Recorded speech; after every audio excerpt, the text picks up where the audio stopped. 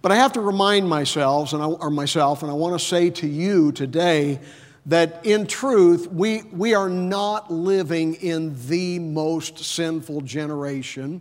We are living in the continued sinful generation that has been part of human nature and culture since the fall in the garden. And I would suggest to you that Noah found it just as difficult to live for God in his generation as we do. I would suggest that Daniel faced the same kind of trials and difficulties, and the three Hebrew children did, that we face this day. We could go up to Daniel in his time, not only Daniel, but Paul under Nero. And so let's quit telling ourselves that these are the worst and this is the hardest and nobody can stand for the Lord. Not so. But I also want you to understand this, that I believe perhaps more going forward than we have experienced in our culture in the United States, that we will be faced with what I will call choices in the moment of crisis when we make a decision about Christ or culture. What is going to guide us? What is going to motivate us? Is it going to be our stand for the Lord and our ministry for the Lord, or are we going to buckle under to culture? And to try to illustrate what I'm talking about, I want to simply look at one moment in time when such a crisis occurs, and it is the trial of the Lord Jesus. And I want to look at how three men make decisions about who they're going to stand for, who they're going to honor, and why they make those choices. So I want you to see this morning, we'll read Scripture in just a moment, I want you to see that Peter, at this moment in his life, concedes. He becomes a man of concession. I want you to see Pilate, at this moment in his life, he becomes a man of consensus, and consensus is just a pretty word for compromise, okay? And then I want you to see a third man in this passage, and it is the Lord Jesus. And the Lord Jesus is a man who illustrates for us what it is to stand in that moment of crisis by conviction. Notice with me in John chapter 18, and let's begin reading in verse 25. And Simon Peter stood and warmed himself. They said therefore unto him, Art not thou also one of his disciples? And he denied it, and said, I am not. One of the servants of the high priest, being his kinsman, whose ear Peter cut off, saith, Did not I see thee in the garden with him? And Peter then denied again, and immediately the cock crew. Peter, the man of concession. We find Peter in that passage warming himself outside of the high priest's home at a fire built by those who are also gathered. Jesus is in the dungeon awaiting his time before the high priest and eventually before Pilate. It's been an incredible night where Peter has been exposed to be a man of very high emotion, but not yet firm conviction. He had been moved, and earlier when the Lord Jesus had said that he was facing his passion, Peter says to him, and I won't have you go there in Matthew 26, Though all men shall be offended because of thee, yet will I never be offended. A little later in that same conversation, Peter proclaims, Though I should die with thee, yet I will not deny thee. And yet, a few moments after that, in that passionate moment in the garden, when Jesus is seized and Peter pulls that broadsword and takes off the ear of Malchus, he exposes himself as a man who is good at words, not so good at standing and doing what his words say. I see Peter, and I wonder, why did Peter make such important declarations that he would stand for the Lord, and then so miserably fail in them? What made him concede? His emotions were right. His statements were wonderful. But what made him concede in those moments? Let me mention a few things. Number one, he had the wrong perspective of himself. We, as well, live in a culture that wants to make sure everyone is impressed with themselves. We want to see the good in ourselves. We want to love self. We want to believe in self. We want to be strong in self-esteem.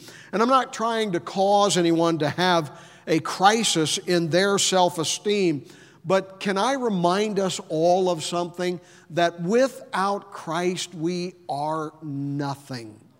And though our world pushes us to be boastful of self, our social media tempts us to present such a false life.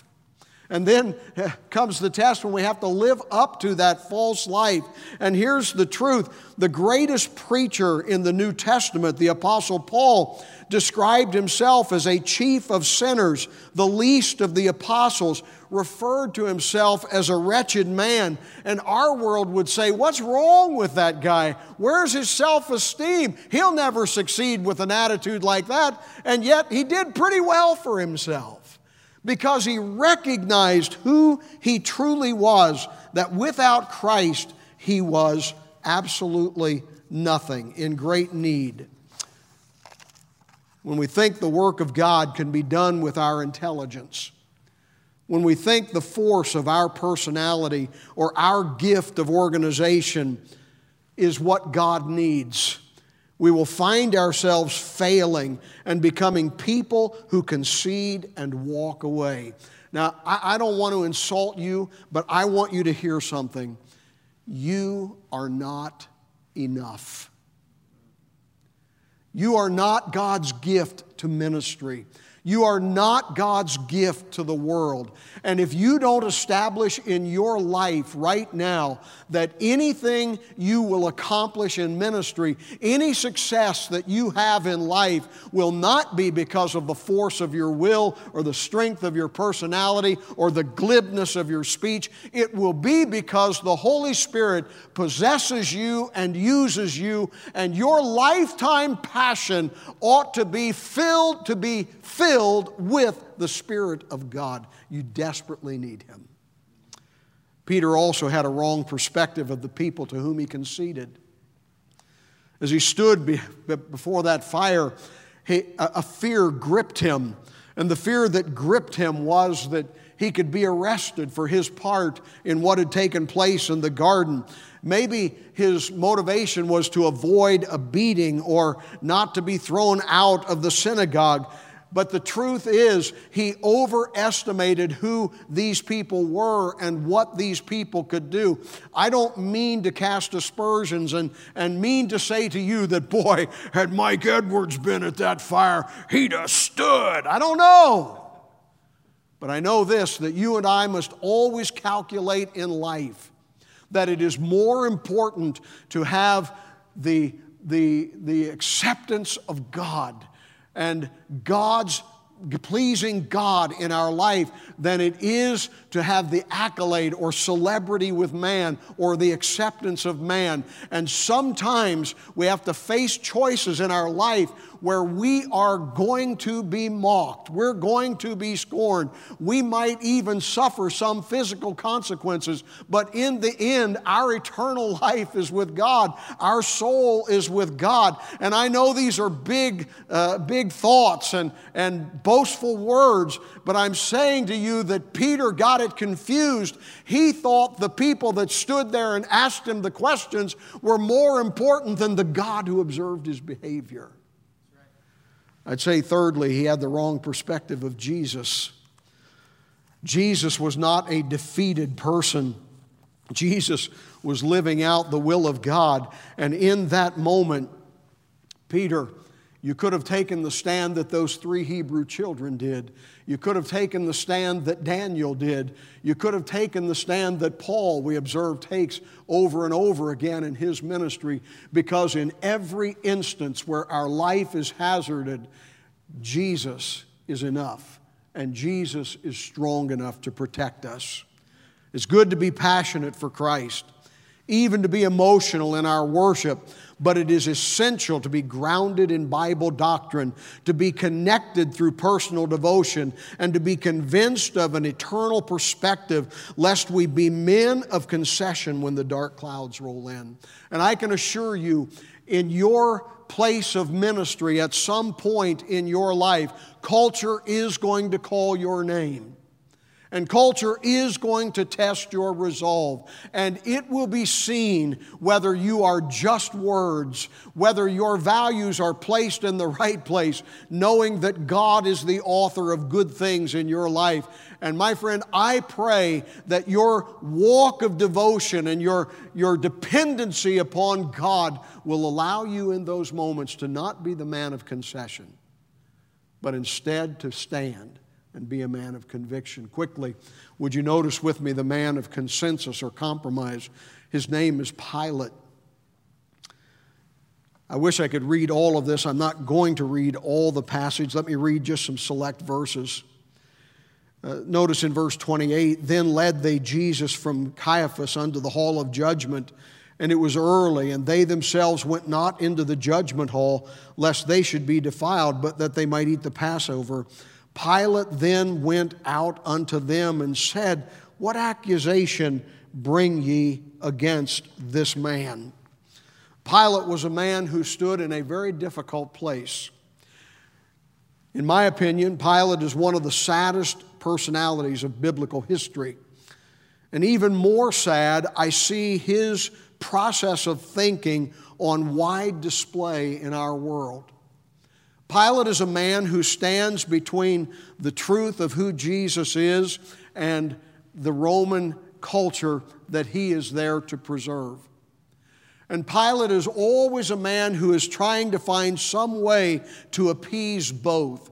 His job is to make peace between Jerusalem and Rome, to keep the peace between Jerusalem and Rome. And it was certainly a difficult task. You see, Pilate was a man who was unconvinced of spiritual truth because he was dominated by the sense of performing a secular job. He was thoroughly secular. He was convinced that power resided in the state, and the force that it could bring upon a man's life was the ultimate force. Spiritual power was nothing. The power of the secular was everything. Our world is a world of relativism. It's a world where there is no absolute truth. And so I refuse to have any restraint on my life. That's why we live in a world where there's this gender dysphoria. You're not allowed to impose your truth on me because my truth is my truth. And there is no ultimate spiritual truth. And dangerously, this process has entered the church, and as in Jeremiah, we too often live as penknife Christians. Jehudi, he would take the Word of God and keep the parts he liked and cut out the parts that he didn't like. And Christians are accepting what we like, cutting out what we don't want to have to face as truth in the Word of God. And at some point, you're going to come to face in your ministry with the thought of, if the Bible says it, do I stand for it? Though all of culture is against it, none of culture understands it. I heard someone the other day say this. It was ridiculous. He said, you know, in truth, baptism is just a metaphor for commitment. And as long as a person is committed, there's a lot of ways that they can express that other than baptism. That is thoroughly just bunk and junk. And yet I will guarantee you, we're facing that kind of world as we move forward. Pilate was a man committed to secular methodology. In Pilate's world, the end justified the means. He just wanted to get to a solution.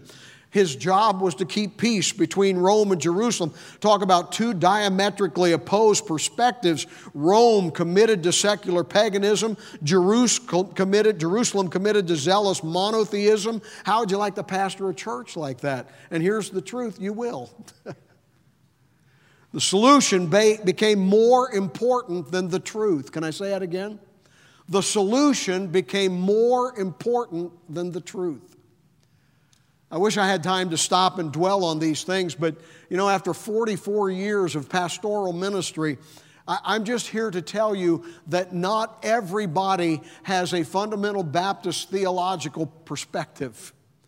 Not everybody has a biblical perspective. And one of your callings and your jobs in ministry is going to be to teach the truth and explain the truth. But ultimately, I believe you'll be called on to stand for the truth. And there is an incredible pressure in our world today not to ask the question, is it biblical, but to ask the question, does it work? And I see men adapting ways that are good solutions to get to an end, but they don't get to the end of biblical truth. And I think you need to prepare yourself that you can't be a pilot who stands up there and casts between just trying to find a way out. Maybe I can deny them and I'm just going to tell them I don't see any fault in this guy. Well, that didn't work. Maybe I can find a compromise of, I know what I can do. I can kill Barabbas and offer them Jesus. He is casting about for a solution instead of standing for the truth. He asks, what is truth? And my friend, our world is asking, what is truth? And one of the things you need to be developing in your life is to know the truth and develop the conviction to stand for the truth. I would say also to you, Pilate was ultimately concerned only for himself. He wanted a way out for himself. And I can just see him as he foolishly washed his hands and denied any responsibility for the blood of Jesus, saying to himself, it may not seem right to others, but it seems right to me. And I managed to keep the peace. He rationalized what he did in selling out the Lord Jesus. And I read one time a man said, to rationalize is to convince ourselves of rational lies. And I would just urge you to be careful as you develop your ministry to know the truth and be committed to stand for the truth. Do not become a man of compromise and consensus. Last, I want you to notice Jesus, a man of conviction. Peter conceded. Pilate compromised as he sought consensus. But there's one man who stood for truth and displayed conviction, and his name was Jesus. Let me just offer you a few thoughts why Jesus was able to stand in the face of incredible suffering. Number one, he knew who he was as a person. Verse 33, Pilate says to him, Pilate entered the judgment hall again and called unto Jesus and said to him, Art thou the King of the Jews? And Jesus answered him, Sayest thou this thing of thyself, or did others tell it thee? He didn't give Pilate the concise answer that Pilate wanted, but make no mistake about it, Jesus did know he was King of the Jews. Jesus did know that he was King of Kings and Lord of Lords. Jesus did know that he was the Son of God incarnate. He did know that he was the Lamb without spot or blemish. He did know that he was the last Passover lamb. He knew who he was, and knowing who he was allowed him to live up to what his Father had given him to do. I am not Jesus. You probably noticed that. But there are some things I know about myself. I know that in February of 1975, I became saved by the shed blood of Jesus Christ. I know that in the same year, God called me to preach the gospel. I know that I am Nancy's husband, my children's father, and my grandchildren's papa. I know that I am a servant to the saved and a debtor to the lost of every color, in every land, of every creed. I know I am a servant. I know I am simply an under-rower, no matter how many letters are before my name or degrees are after it, no matter where I stand, no matter how many people tell me I did good there or good there. I know what I am, and my sole job is to be an under-rower and serve God where and when He calls me to serve. I know that I'm on my way to heaven, and I'll be conformed to the image of my Savior. I know I will be known as I am, and I may not always know where I'm going. And at my age, I often forget where I've been, but I never am in doubt as to whose I am. I am God's. I want to tell you, to be able to be in a circumstance of difficulty facing men and to know that I belong to God is one of the most stabilizing forces you'll ever have in your life. Spend these years at West Coast defining yourself as who you are, child of God, called of God, servant of God. It'll help you be a man of conviction. I know also that Jesus knew His purpose. Look at verse 37. Pilate therefore said unto him, Art thou a king?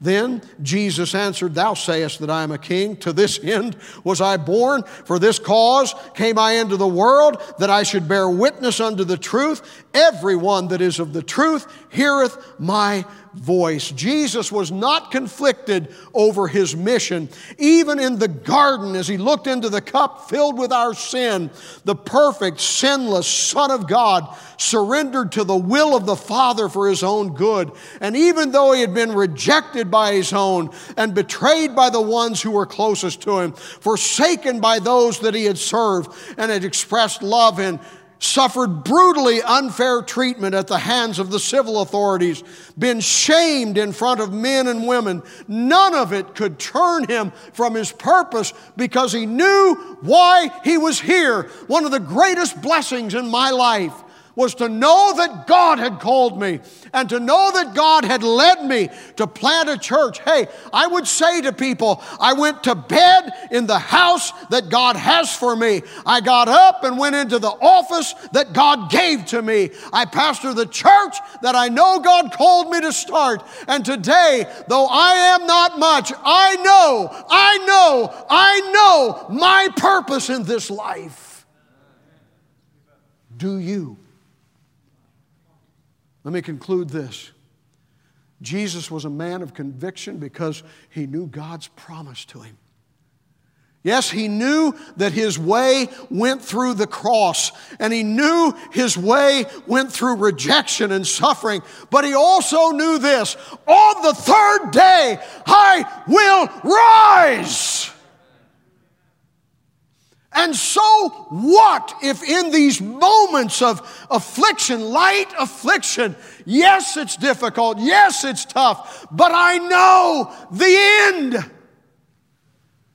And my friend, as you serve here at this point in your ministry, you spend these years purposing in your heart to know whose you are, and to know the purpose that God has given to you for your life, and then set forth in ministry wherever He's called you, whatever He's called you to do, knowing the promise that He's made to you for your life. Fulfill it. Purpose in your heart to never be the man of concession, to never be the man of compromise, consensus, but to be the man of conviction and to stand with God. Would you pray?